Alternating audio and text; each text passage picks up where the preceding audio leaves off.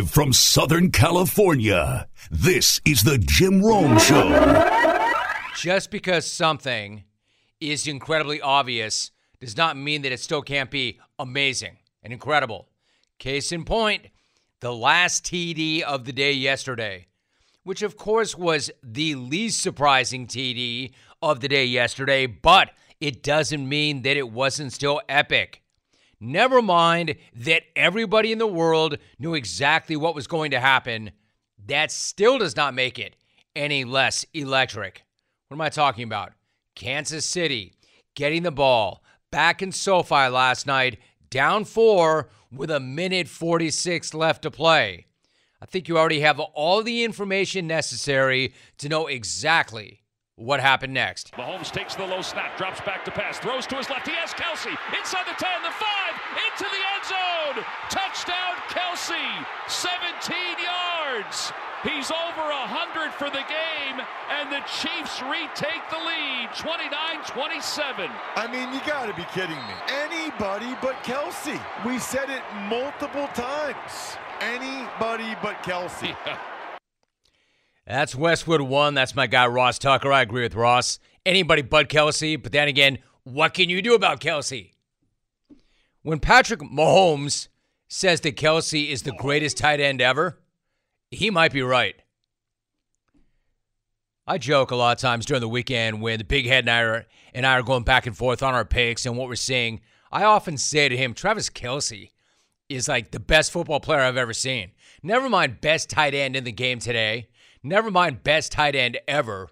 Like best football player ever. Guy's incredible. However, he does have Patrick Mahomes throwing him the ball. And just because it's automatic does not mean that it's not compelling. Does not mean that it's boring. It just means that it's automatic. Because that's not just another clutch win in the division. It's automatic. You want me to define automatic? I can define automatic by saying that's 25 straight wins in the months. Hey, Alvin, can I get a Mahomes? Please? Mahomes? Thank you.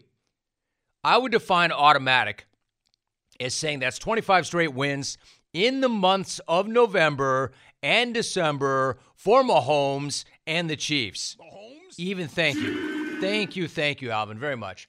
Even more absurd, this dude has never lost a road game in the division. I just said that. He's never lost a road game in the division ever. Last night made it 14-0 on the road in the AFC West. And I would say it pretty much wrapped up the AFC West. Remember all that talk in the preseason about how that was the best division in football, the best division ever, that there was going to be a changing of the guard, that Kansas City was not going to be what Kansas City was because they no longer had Tyreek Hill. Remember all that talk? Yeah, well, apparently they've already wrapped up that division by week 11. And I'd even go as far as to say he's pretty much wrapped up the MVP award by week 11. You know, the MVP award that we gave to Josh Allen and said that he had wrapped up by like week 7. So what you have is the best quarterback on the planet, Patrick Mahomes. Still the best quarterback in the league. Maybe the best player in the league. Well, that's kind of a contradiction, right? I did just call Travis Kelce the best player I've ever seen. Either way, they're badass. And nothing's changed. Anybody but Kelce. Anybody but Kelce. Except, what are you going to do about Kelce? Ross is never wrong. But what are you going to do about Kelce? Obviously, they had nothing they could do about Kelce. Even Derwin James couldn't make that play when he had to. Because Kelce. So if we're talking about the best quarterback on the planet, let's move along. I'm not sure that it's fair to actually call Zach Wilson the worst quarterback on the planet, but it is fair to say that Zach is doing almost everything in his power to rip that crown and to earn that distinction. I mean, the Jets. I so badly want to be with these guys. I really do. But they were so overdue to jet. You know they wanted to jet so badly.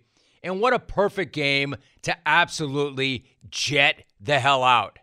On the road against the Hood Man. A win puts them in first place. A loss drops them back into the AFC East basement. So basically, if there ever was a perfect time for the Jets to jet, this was it, and they did so right on freaking cue. From the 16-yard line, Marcus Jones. Got a block from Schooler. Here he goes. He's going to try to beat the punter. He does. He's gone. And that is a touchdown. Are you kidding me, Kevin? The way this game has gone, and that's how this thing's going to finish? Yes.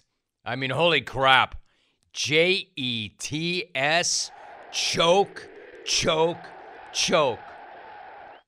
26 seconds left, and they let a rookie, albeit an electric rookie, but a rookie return the first punt for a TD in the NFL this season. Nobody had returned a punt for a TD this season in the entire league. But the Jets just allowed that. And that gives the Hood Man his 14th straight win against NYJ. The Jets jetted the hell out of that game. But only after Zach zacked the hell out of that game. Because of all the terrible Zach Wilson performances over the past 2 seasons, this one absolutely was the worst. And it comes right after he talks all that crap about nobody outside the building knowing anything at all. He went and turned in one of the worst offensive performances ever. Not one of his worst. Actually, that was his worst, but I'm talking about one of the overall worst performances ever. Hey, Zach, maybe none of us know anything outside that building, but we know enough to know that right now you suck. We know that. The Jets gained, and I know. I'm the one who said saying something sucks is not a take. But you know what? The older I get, the more I see things, the more I think that every once in a while it is. Look at these numbers. The Jets gained 103 total yards. I mean, for the entire game. Not 103 rushing yards. Not even 103 passing yards. 103 total yards for the game. And it's actually so much worse than that. They punted 10 times and only got 6 first downs. They had 4 more punts than first downs. They only gained 2 yards of total offense in the entire second half. They never crossed midfield. They never even crossed their own 37 in the entire second half. Zach Wilson finished the game with 77 yards passing, which is pathetic. But he had minus 21 net yards passing in the second half, which seems impossible, even for him. That's impossible. Dude did not make one single play. He could barely complete one single ball. So the least you could do, the least that he could do after a disaster like that and running his mouth prior to that is step to the podium, lead from the front, and own it. Because we all saw it.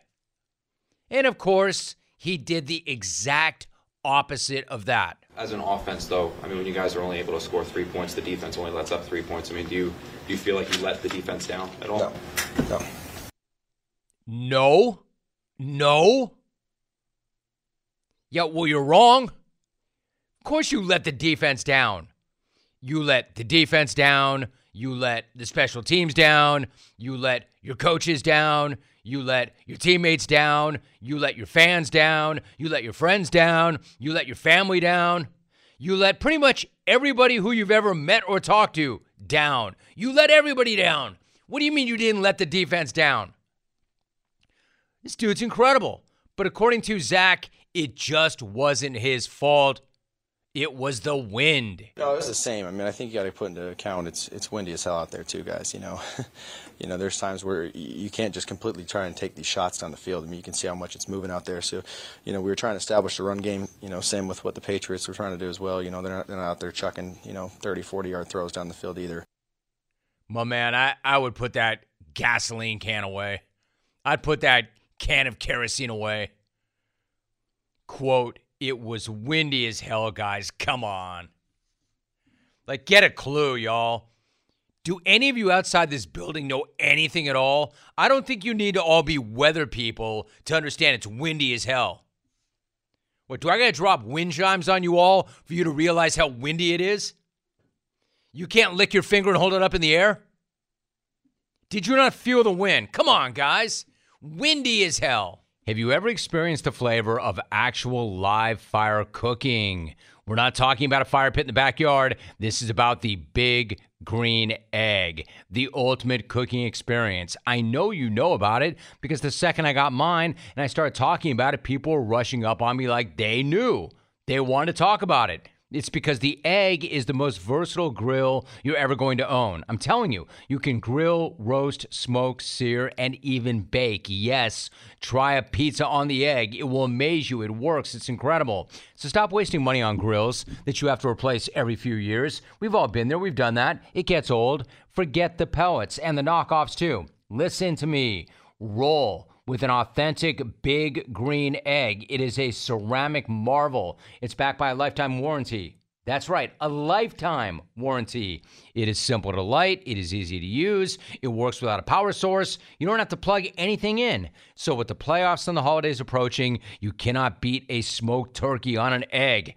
How cool is that? And it makes a great gift. And they've got 2 models that are perfect for tailgating. The best part is you can have it delivered right to your house for free from a local dealer in your community. That's right. Shop online at biggreenegg.com. Have it delivered to your house for free. That's how I did it. It was an awesome experience. That's biggreenegg.com. And yes, you will thank me later. I don't know. Mac Jones might not have been throwing it or chucking it all over the yard. But you know what dude did do? He completed 23 of 27 passes for 246 yards. Wilson, 9 of 22. The Jets punted more times than they completed passes in a game. No one's asking for 70-yard laser shots. Just get a first down. Complete a pass. Score a TD. And most of all, when you play as badly as you did and you're the number 2 pick overall and all eyes are on you, own it. Own it when it all goes to hell. Do you remember 2 weeks ago when Josh Allen took total responsibility for losing to this Jets team? Yeah, I mean, it's tough to win in this league. When you're playing a good team and your quarterback plays like made some bad decisions tonight, really cost our team. Hey, Zach, that's what a leader sounds like. You sound like a crybaby on the middle school playground. My man, you better get your bleep together fast. Because this dude, through his first 20 games, has 15 fewer TDs than Sam Darnold. Is there a Jets fan anywhere who would say that Darnold was not a disaster? And this guy's got 15 fewer TDs than Darnold did through the same 20 games. This dude is making Darnold look generational. I mean, yeah, I know, clones. I know. The best thing that Zach Wilson has done as a pro is hunt Coug. Yeah, that's fine. But I would say it's about the only thing he's done as a pro. And I'll tell you what, here's the thing. Pretty soon, it's not going to be just the New York media that's done with this dude. It's going to be New York teammates, too. Already there's speculation that there's some frustration in that locker room that this guy's walking around like he's got nothing to do with it, like it's not his fault, like he's not part of the problem. In fact, it already sounds like part of that locker room is less than thrilled with him. Check out Garrett Wilson. Check out this rookie saying what actually needed to be said. How many total yards we had? 100, a little over 100. Yeah, it's not going to fly. So, He said, how many yards? How many yards? Media said just over 100. And he said, yeah, quote, this bleep's not gonna fly. Yeah, it's not going to fly. So. Like, I'm not saying that owning it makes it all right, but I am saying that Zach Wilson not owning any of it makes it all wrong. He should have gotten up there and said, this bleep's not going to fly. It's on me. I'm going to get better. Fast. I mean, that's all there is to say. This bleep's not going to fly. So I'm not sure why it's so hard for Zach Wilson to actually say that. Jets, man. The Jets. They took a hell of a route to get there, but they're right back in last place, and they still do not have a quarterback. Same as they ever were. As long as their defense can show up every single week and pitch shutouts, and they may have to, they've got a shot. You know what Zach sounds like? He sounds like the NFL version of my guy Larry Robinson was clowning back in the day. I can't get my 60 goals. I can't get my passes complete. How am I going to go get my 60 goals? Yeah, how am I going to complete my passes? Geez, I'm getting touched. Geez, it's the wind. Welcome to the friggin' National Hockey League. Welcome to the freaking National Football League.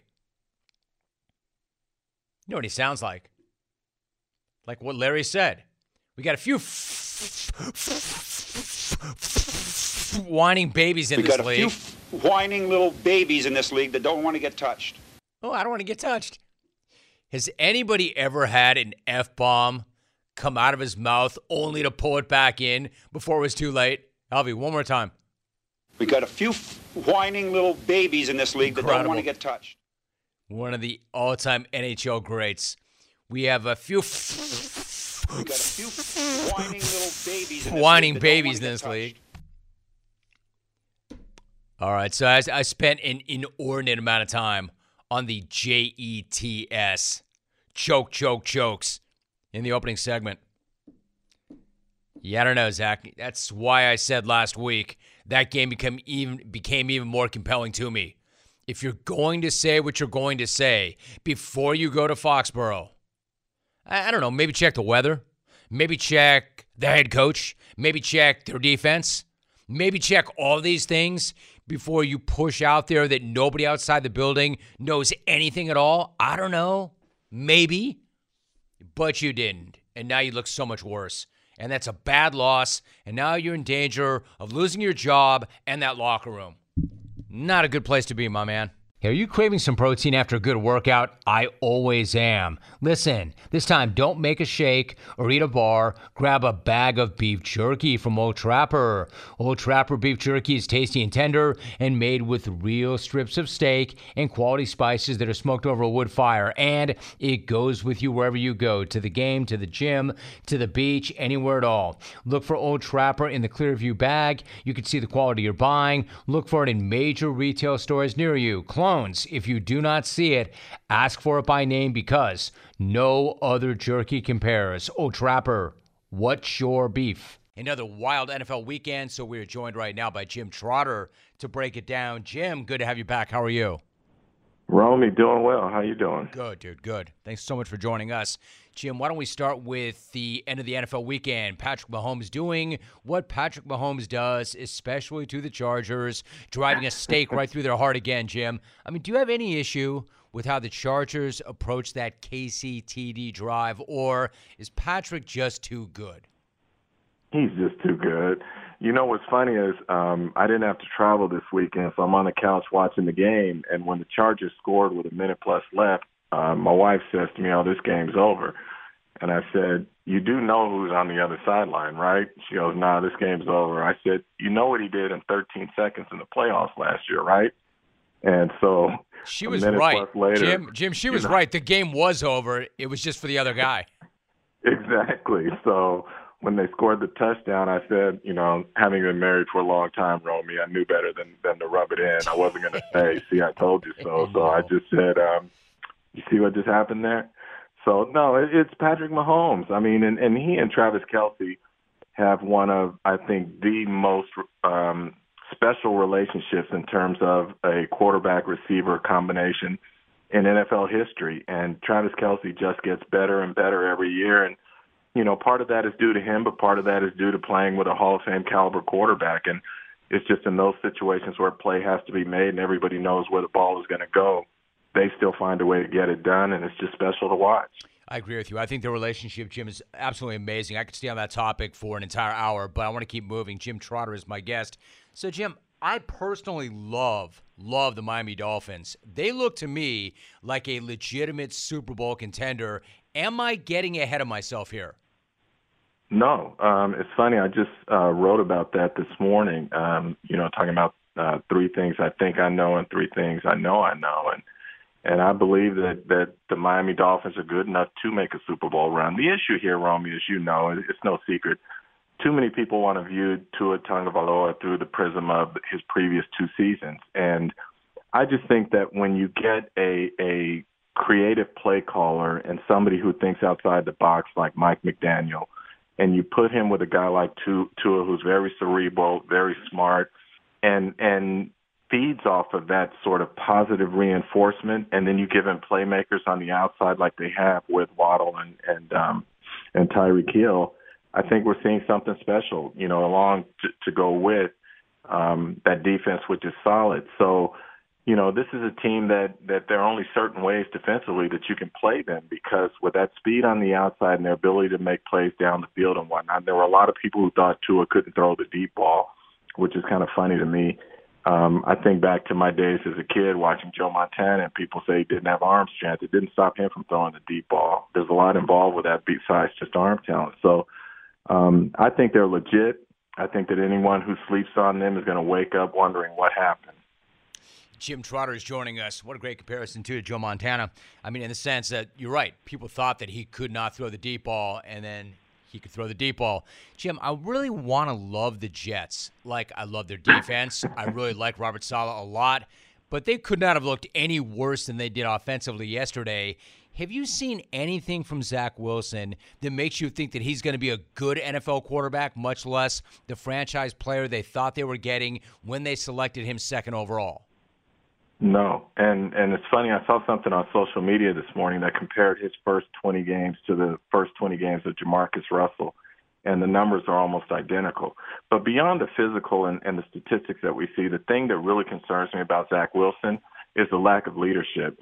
The way he handled that press conference after the game yesterday, not accepting accountability in terms of how poorly he played and the offense played, and then kind of barking back at his receivers who had expressed some frustrations about things, tells me that he's got a lot of making up to do in that locker room, and I don't know if you do it in 1 week. So besides all the other things that are tangible in terms of breaking down his performance, seeing his statistics and all of that, a quarterback has to be respected in the locker room. And I'm not so sure, based on what we're starting to hear out of that locker room and the way it went down after that game last night, that Zach Wilson is actually respected in that locker room. He's got a lot of fences to mend here. And again, I don't know that you do that in 1 week, and I don't know that you do that in half a season. He's a guy that I'm not, at least me personally, I am not sold on at all. Jim, I think you make all extremely valid points, but even more so if the guy doesn't get it, right? It's one thing to understand that, hey, man, I got a real problem here. I got to make it right with these guys. And even then, that's not an easy thing to do, to your point. But what if you think, I mean, he does not carry himself like he thinks it's his fault. And then if you don't know that, then there's no way you're going to fix it. No, and that's the thing, because what are quarterbacks taught from a very young age if they're coached well, Romy? They're taught that you always fall on the sword. It's always about you. It's not about your teammates in terms of when there is a bad performance or a loss. You put it on your shoulders. He refuses to do that, which is mind-boggling to me when you think about the way that he has performed this year. I mean, look, Joe Flacco in those 3 starts to start the year had performed better than Zach Wilson has at this point. And I would say this to you, and I believe this truly. The Jets are in a win-now mode. That defense is good enough to win and get to the playoffs and at least be competitive there now.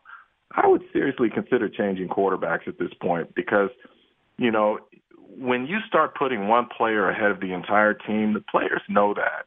And then as a coach, you start to lose credibility with your players. So if you have a young quarterback who's refusing to accept accountability, who lacks self-awareness, who is not making plays on the field, and you at least have a veteran who has been through it and at least knows what it takes to get there, and I'm not saying that he is any way resembling what he once was, I make the change. And that's just how I feel at this point. I don't think they can wait on Zach Wilson if we're talking about this season.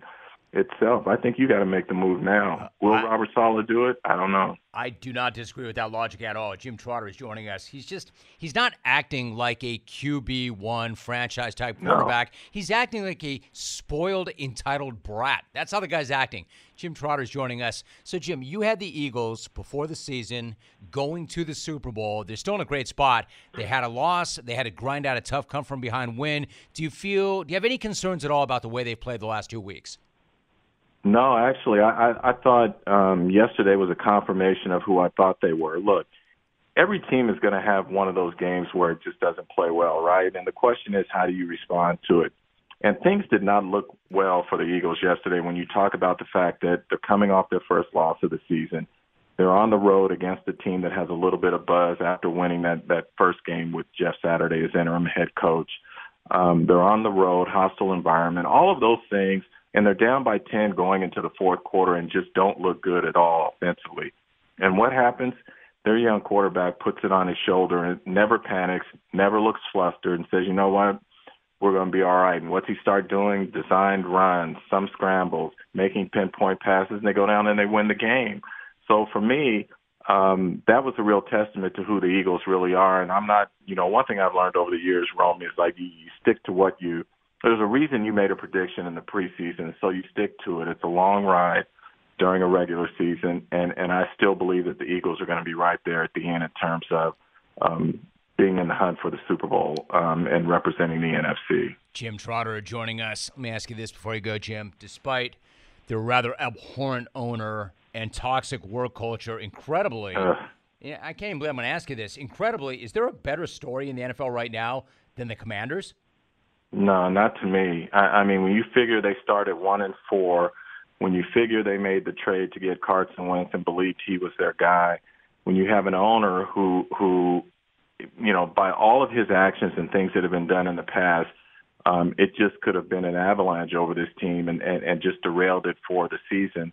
And yet Ron Rivera has kept this group together.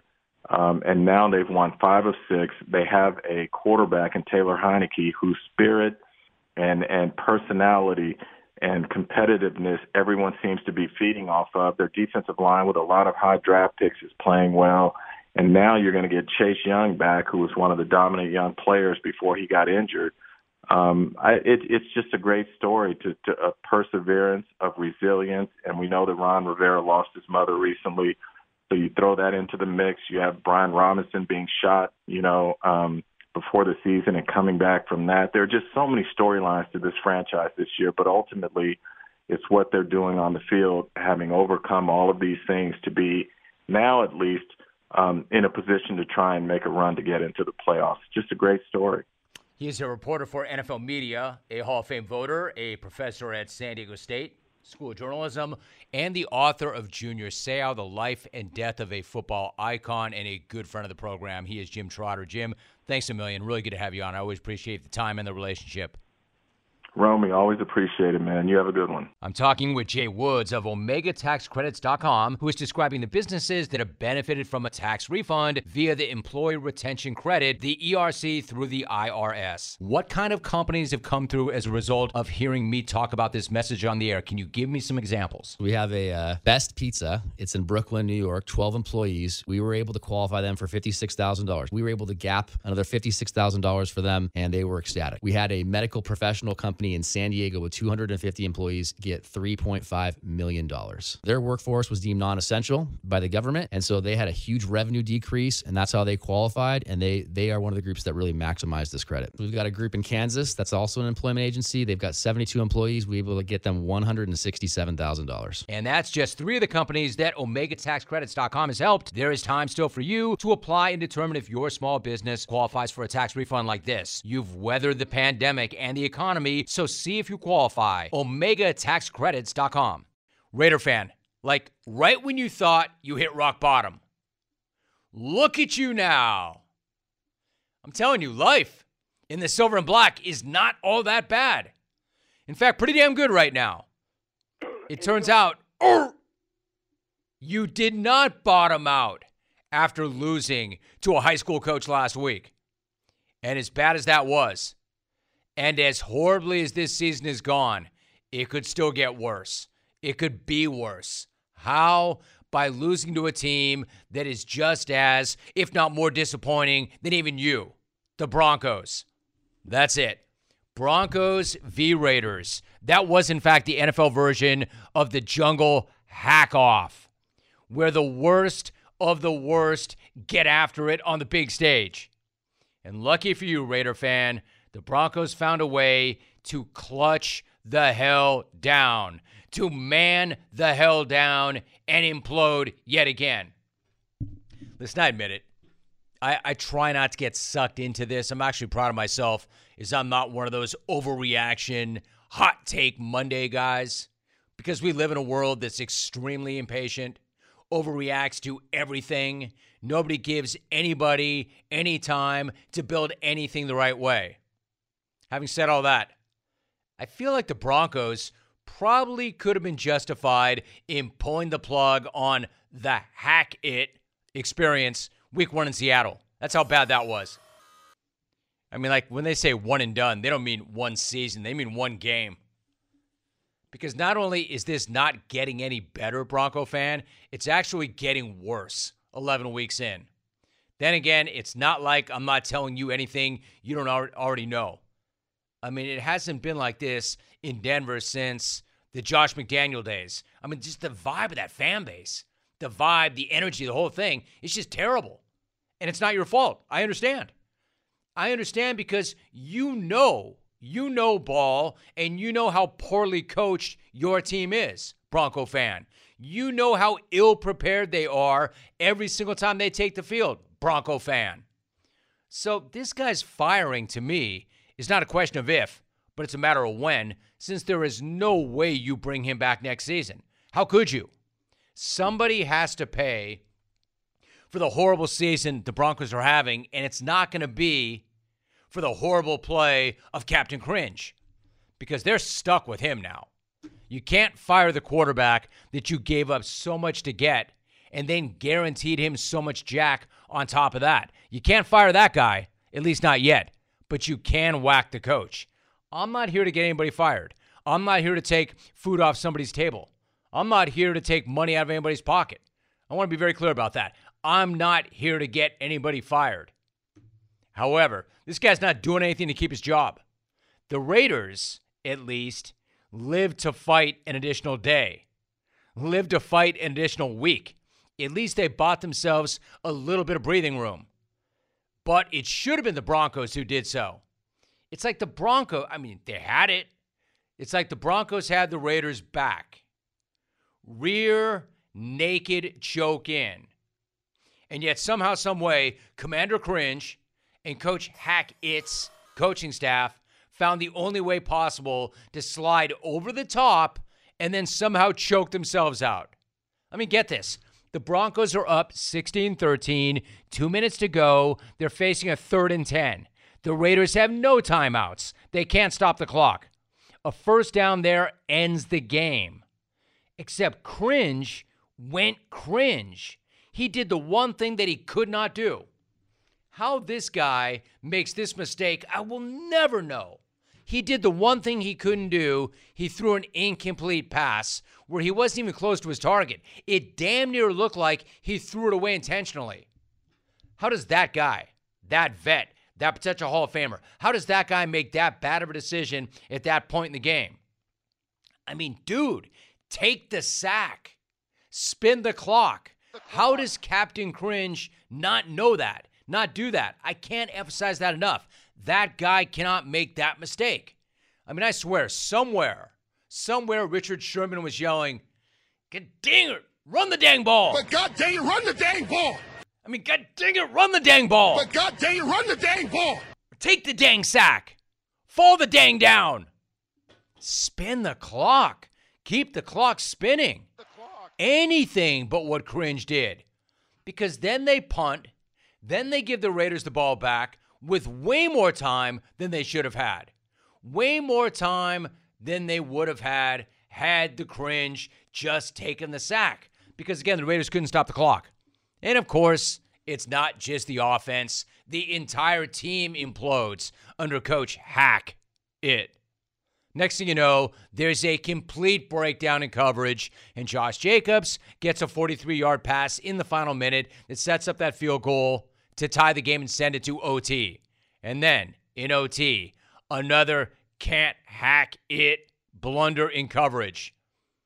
And the Raiders walk it off when this happens. Carr sets in the pocket, floats the ball, wide open. Davante Adams. This game is over. Adams into the south end zone, touchdown Raiders. Bronco players, defensive players, laying down on the field, distraught with what has just happened. And you know what? I completely get it. Devastating loss for this football team. You think? Broncos radio. Find me a more despondent human being anywhere than that guy calling the action. I was as close to Davante Adams as any Bronco defender was. Well, I don't know. Let's just lose track of Davante Adams in OT. Let's not have anybody within 50 yards of Davante Adams. Laying down on the field, distraught with what has just happened. No, I think laying down during the play. I think laying down. I don't think they lined up at the line of scrimmage. I think they just laid down. Go ahead, Davante. Just run free. So 2 blown coverages on 2 critical plays. The most hack it bleep ever. And make that 2 consecutive weeks, Raider fan, that somebody was crying after you played. Last week, it was Derek Carr getting emotional. This time, it was the entire Mile High City crying after watching another week of this Hackett Captain Cringe combo. Hey, Bronco fans, say what you want about Josh McDaniels, but you can't say that he doesn't own his old organization, yo. That's now 2 for him on the season in beating your ass. And as much as you dislike the guy, do you really like Hackett anymore? Find me one coach anywhere not named Pervin Liar that has worn out his welcome faster with a fan base than Hackett has in Denver.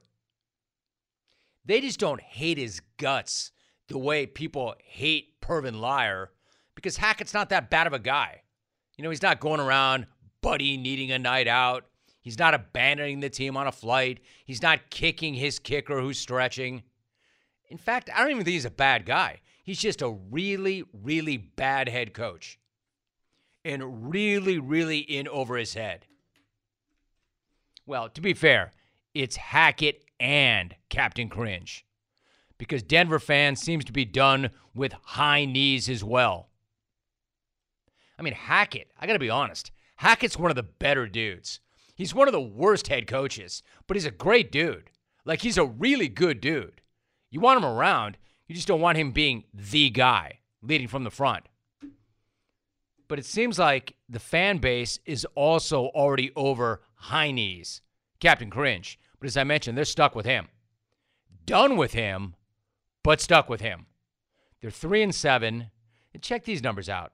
You want to take something for data. They're 3-7. They have scored the fewest points in the NFL.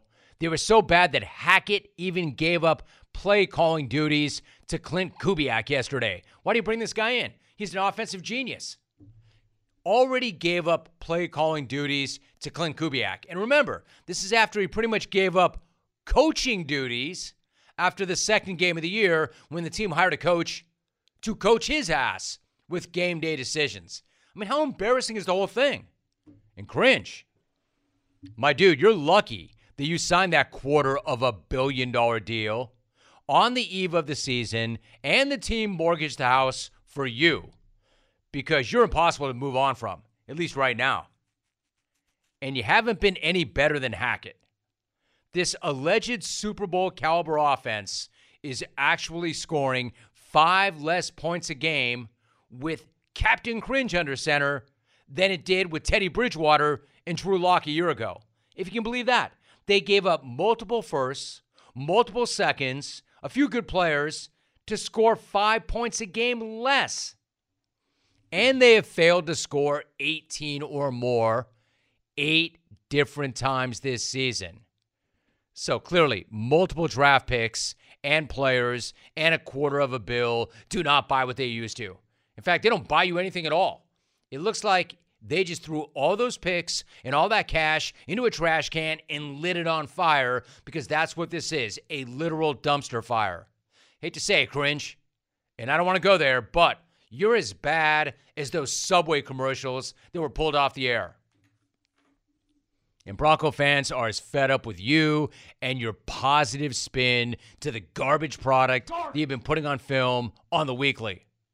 Cringe, I get that your line has not been doing its job because nobody outside the defense has for the most part. But make no mistake, 11 games into your run, Bronco Country is asking off the ride, dude. Broncos Country, let's ride.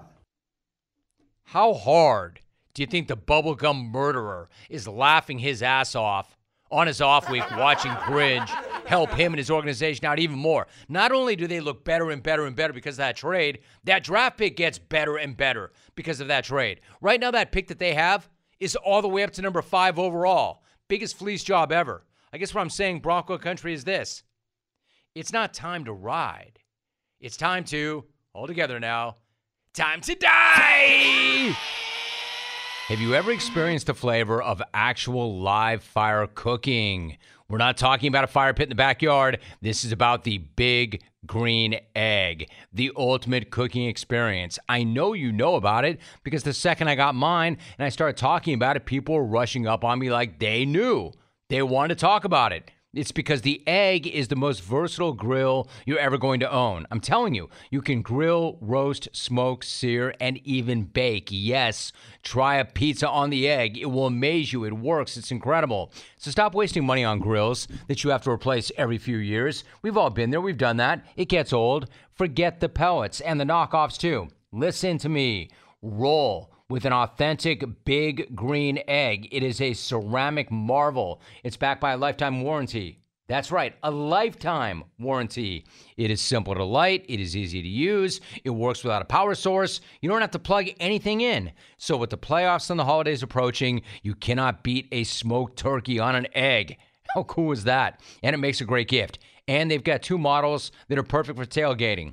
The best part is you can have it delivered right to your house for free from a local dealer in your community. That's right. Shop online at biggreenegg.com. Have it delivered to your house for free. That's how I did it. It was an awesome experience. That's biggreenegg.com. And yes, you will thank me later. The head coach is Shane Beamer. Shane, it's great to have you back. How are you? I'm doing awesome. I appreciate you having me back. Shane, great to have you back. So you had the very best seat in the house for one of the most impressive performances of the season. Knowing how hard your group has worked and how you feel about this particular group, what was it like for you to see your team take it to the 5th-ranked team in the country the way they did Saturday night? It was awesome. It was an awesome environment in our stadium Saturday night, and just happy for our players, really happy for our seniors. They prepared well during the week, had a great week of practice. They worked their butt off, and we had not performed well, to say the least, the week before, and they just, like they always do, they came right back to work the following week, and we had great confidence going into the game. So to be able to just perform as well as we did in all 3 phases and have that kind of night was really, really rewarding, but really made me happy for our players. So, Shane, you answered my next question in part, but just to kind of drill down on this, what was your message to your team in the days leading up to that game, and what was the mindset when you hit the field? It was, honestly, we've got a good football team, and making sure they understood that. And we didn't look like it against Florida, and there's different reasons for that. And, we went back the day after the Florida game and met with the team like we always do and talked about the good from the night before, the bad, and we weren't as terrible as what we looked. And, not that we're an NFL team, Jim, but I talked about how if you look at the last few Super Bowl winners, they went through bad stretches and had a bad game or 2 or 3 in November. Last year the Rams, they got drilled by the 49ers in November and lost, I think, 3 games in a row. the Bucks when they won it in mid-November, they got hammered by the Saints like 38-3.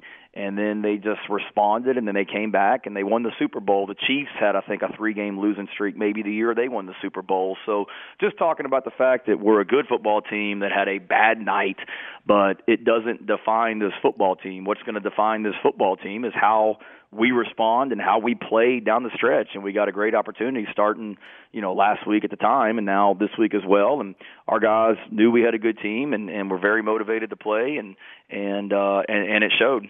South Carolina head football coach Shane Beamer joining us. It absolutely did. I'm going to ask you about Clemson, of course, in a moment. Shane, you talked about what you said and what your message was in the days leading up to that game. I'm curious, there was a team meeting the night before the game. Some of the seniors got up and they spoke. How powerful was that, and what were some of their messages? It was really cool. We have time. It's not really football related. It's every Friday night. We just kind of get together as a team and just kind of hang out and talk and do different things. And Saturday night it was one of those kind of one of the themes or mantras last week was let's ride. And the message was anybody that wanted to get up and talk, all right, it's time to ride. Where are you taking us? So Spencer Rattler got up. Where are you taking us, Spencer? What are you going to do tomorrow on this ride? And a couple of the seniors did speak about how, it's their last time in the stadium, and they came back to South Carolina this season for their final year when some of them didn't have to. And they talked about how they came back for games like the Tennessee game in that stadium against a nationally ranked opponent. And one of them actually said, he's like, man, I had a dream earlier this week where, they were tearing down the goalpost and storming the field, and how awesome it's going to be tomorrow night when it happened. And, we didn't have a ton of guys speak. It was probably 5 or 6 guys, but it was pretty powerful what they said, and was a cool moment as a team for sure. Shane Beamer is joining us. You mentioned Spencer Rattler. He was incredible. 30 of 37, 438 yards, 6 TDs. Have you ever been around a QB more locked in or in more of a zone than he was on Saturday?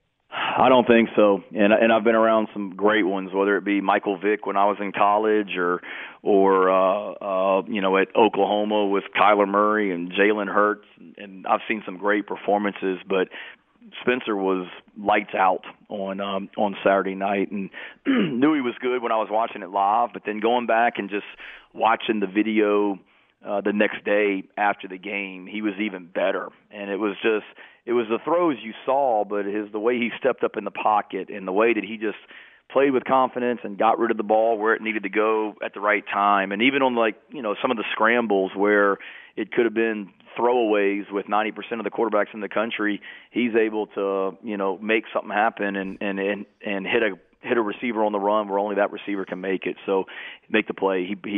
He did great. It's because he prepares that way during the week. He works his butt off, and was happy to see him have that success. And now we're going to need him to do it again on Saturday against a really, really good defense. No doubt. You said something, Shane, after Saturday's win to the reporters, quote, this game and the next one could change the narrative of this program forever, end of quote. Like, for instance, what was the narrative of the program going into this past Saturday's game? And then what could it be coming out of next Saturday's game at Clemson?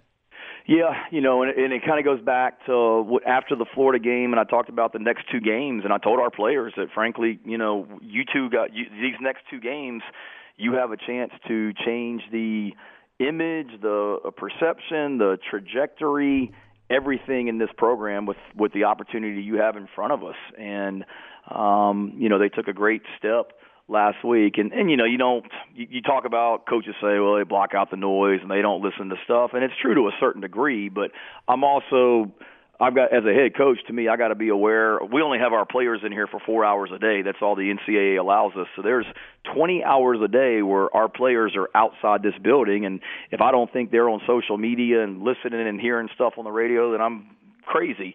So I want to be aware of what they're hearing. And I know last week when you have a performance like we did against Florida that people want to question everything, and they have that right with the way that we performed, and I knew that our guys were hearing that, and that was why the message was so critical last week that here's reality. And we thought, and people I'm sure thought, well, South Carolina hit the high mark of the season by beating Kentucky and Texas A&M in back-to-back weeks, but now they're coming back down to reality. And I told our team that the outside, they don't get to write the story about this year's team like we do.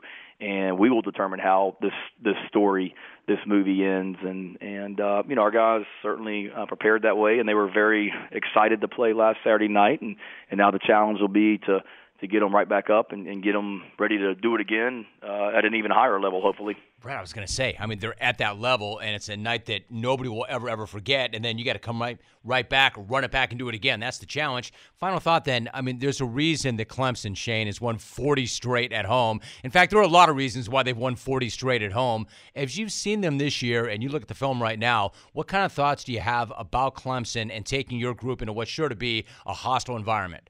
Yeah, ton of respect for what they do. I mean, it's just another already 10-win season for them with an opportunity to get 11 if they were, depending on what happened Saturday, and then they got the ACC championship game and the opportunity to win another championship. And I know they're still in the mix for the playoff and all that. So they're they're one of the great programs in college football. And they're doing a great job again this year. Fantastic on defense, and the quarterback is getting better each week. They're utilizing him in the run game more. I mean, they've got talent at every single position. They're extremely talented, and we will be going into a hostile environment. South Carolina didn't go up there in 2020 because of COVID, and it was an all-SEC schedule. So it's the first time South Carolina's played at Clemson since, 2018. So I know it'll be a great environment on Saturday, and we've played in some great environments in the SEC, and this will be another one on Saturday afternoon up there. Coming off a great win. I can't wait to see this one as well. And like I said, Shane, normally, it's always great to have you on, but normally I would not go looking for you so quickly since it was only a few weeks back, but it was such an enormous win and such an enormous week. I had to do it again. So I appreciate you saying yes. Great to have you on the show. Thanks so much, and good luck this weekend. No, you got it. Honored to be on with you. Appreciate you having me, and happy Thanksgiving to you and all your listeners as well. Thanks. You too, Shane. Thanks so much. So when Jim Trotter came on, I said, it's hard to imagine, but is there a better story right now than Washington in the NFL? And he said, no, there's not. There's not, which is pretty incredible given the ownership, given the situation, and given all the problems they've had off the field. But it's true. There really is not a better story right now, or they're at least as good a story as anybody in the NFL. And then Ron Rivera finally made it official after the game yesterday, after Taylor Heineke finished another epic weekend with another dub. First, he was reportedly disciplined by the franchise for his epic post-game Busch Light bender on the team flight after beating Philly last week. Disciplined for what? Being a legend? Anyway, somehow, some way, I think he didn't give a damn. If anything, he did what he always does. He takes any slight, any disrespect, anything at all, and he converts this into fuel. Clean, burning fuel. Then he turns around, he beats the Texans, and says, discipline this. And then he gets named the starter moving forward. And when asked why that was, as if any explanation was necessary, Riverboat Ron's reasoning is as simple as it needs to be. What was it Taylor has shown you to lead you to this decision? Winning. Winning? Winning. My man, Ron, just mastering the ionic one-word responses this season. First, it was his answer to why the franchise is making slower progress than their divisional rivals. Quarterback. Now my man looks like a damn genius. Clearly, it was quarterback. That was holding Washington back. Just as clearly now it's quarterback. That's the reason that they're winning. Winning. Yo, Coach, why'd you make that change? Winning. Hell yes. They're a great story. Philadelphia still controls the NFC East, though they nearly had an embarrassment. I guess it really depends on how you look at things, right? You can make the argument that they showed grit. They came from behind. They found a way to get it done. I could flip that on its head and say they should not have been in that position to begin with, especially after what happened to them the week before. But there they were, against Jeff Saturday and the Colts. And they were trailing. They were down double digits. It did not look good. But Nick Sirianni was not going to let them lose. Sirianni would not let them lose because, apparently, he was not going to let Frank Reich down. Sometimes you got to win one for your team. Sometimes you got to win one for your fans. And sometimes you just have to win for Frank Reich. And this week, the Eagles apparently got it done for Reich. For Reich. For Reich. I'm telling you, dude, this Jungle Tourette's thing is terrible. Terrible. Like, I don't know how I got it.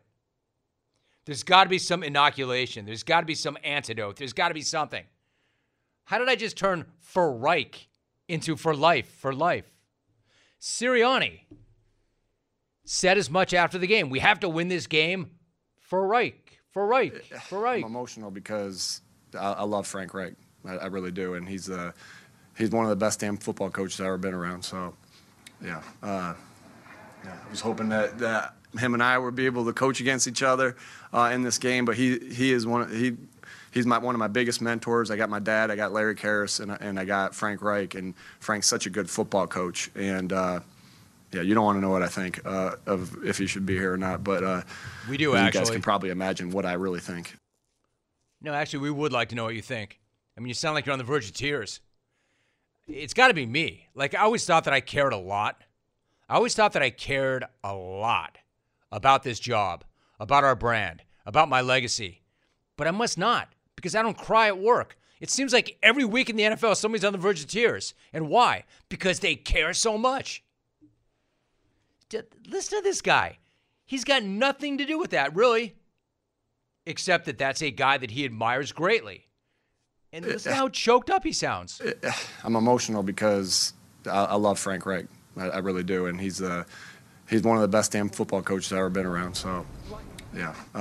Why is it always I was hoping right? that him and I would be able to coach against each other in this game, but he's one of my biggest mentors. I got my dad, I got Larry Karras, and I got Frank Reich, and Frank's such a good football coach. And you don't want to know what I think of if he should be here or not, but because you guys can probably imagine what I really think. My man, I mean, I'm glad you found a way to grind out that win and share your thoughts. It would have been even more powerful if you put a 4-touchdown beatdown on them and ran it up on them. I mean, that sounds like a Sirianni revenge game. Sounds like my man had I knew he had a connection. I knew there was something there. I had no idea how incredibly deep that connection must have been with Frank Reich. I mean, damn. Frank must have been the one who taught him how to play rock, paper, scissors ahead of the draft. Rock, paper, scissors. Let's see how competitive you are. But, at least they found a way to get it done. At least they found a way to grind out a win. So before you clown Philly and call them a pretender or a paper tiger or fraudulent, remember, we also have the Vikings we've got to figure out. Unlike the Eagles, the Vikings did not win ugly. In fact, they lost ugly. They lost super ugly. They lost horrifyingly. Minnesota got hammered so badly. Never mind the boat race. They got hammered so badly, CBS yanked them off a national broadcast. One of the favorites, one of the most legitimate Super Bowl contenders and threats, got smoked so thoroughly that CBS yanked the carnage off of network TV. Moreover, they pulled the Cowboys off TV. Something else you don't do because that beatdown was so thorough and so brutal. That beatdown was so brutal that all of a sudden, Jera thinks that his Cowboys are right back on schedule. Man, I mean, you want to talk about shocking the system. All of a sudden now, they're back on his Super Bowl schedule. Here's how the old man answered the question. Is your team a Super Bowl contender after the game yesterday? A resounding yes. Yes. Unequivocally yes. Right on time. Right on schedule. Yeah, I don't know about that. Jera? I mean, Big Mike, the big fella, is still on your sideline, right? He's still dialing things up, right? He's still trying to manage the clock and keep everybody on schedule, right? Let's not get too far ahead of ourselves. I mean, yeah, you look great. You look great. But I don't know about the Vikings. I mean, right? I was the one saying, how are they 6-1? How are they 7-1? Then they come back on the Bills, and I have to admit, okay, now I get it. Now I get it. And now this. I mean, damn. Like, there's a lot to like about the Vikings. I really like their coach. I like their quarterback. Everybody likes their weapons. And they proved last week, Minnesota, that they can play with and beat anybody. But then a week later, they proved they can get curb stomped by anybody. I mean, one thing to come out a little bit flat. One thing to have the air come out of your tires a bit. But a beatdown like that? How do you make an argument that somebody is a legitimate Super Bowl contender when they're getting beaten 40-3? I know it's a long year. I do. It's not that long. Strange. But then again, can we really trust the Cowboys? I know the NFL is so jacked up this year. But can you really trust the Cowboys? Can you really back a team that gets Jera that hyped? I mean, I haven't seen Jera that hyped since he left 20% of himself on Bourbon Street. 20% of me has been left on Bourbon Street. I haven't seen him that hyped since 20% of him was left at the Little Rock Airport. 20% of... We don't have that part. 20% of me has been left on Bourbon Street. No, I think it was at the airport, actually. So that means 40% of him has been left. He's not where his feet are. All right, let's put it that way. Everybody who ever comes on this show who coaches or plays is talking about be where your feet are, be where your feet are. How could he? 20% of his feet are on Bourbon Street and 20% are at the airport at Little Rock. 20%. I haven't heard this guy that excited since the glory days. Glory old days. And if you ask Jera if there are still glory days ahead, you know you're going to get a, quote, resounding, unequivocal yes. Yes. Unequivocally, yes. But then again, there are some things to like, right? Wouldn't you be grinning ear to ear like a pumpkin on Halloween like Jera does if you knew you had Tony Pollard and Pollard is looking like Zeke in his prime and that you still have Zeke who's got something left in the tank, a little bit, and you got Micah Parsons looking like a young LT? Yeah, I said it. Maybe not yacked out of his mind, allegedly, but close enough. I mean, what did I see? Up on the near side, standing up and I saw trying to attack. Cousins, here comes Parsons. Parsons got behind and the ball is out. The QB. Totally trashed. Running around his man and getting to him from behind, and Armstrong has the recovery. NFL. Good night now!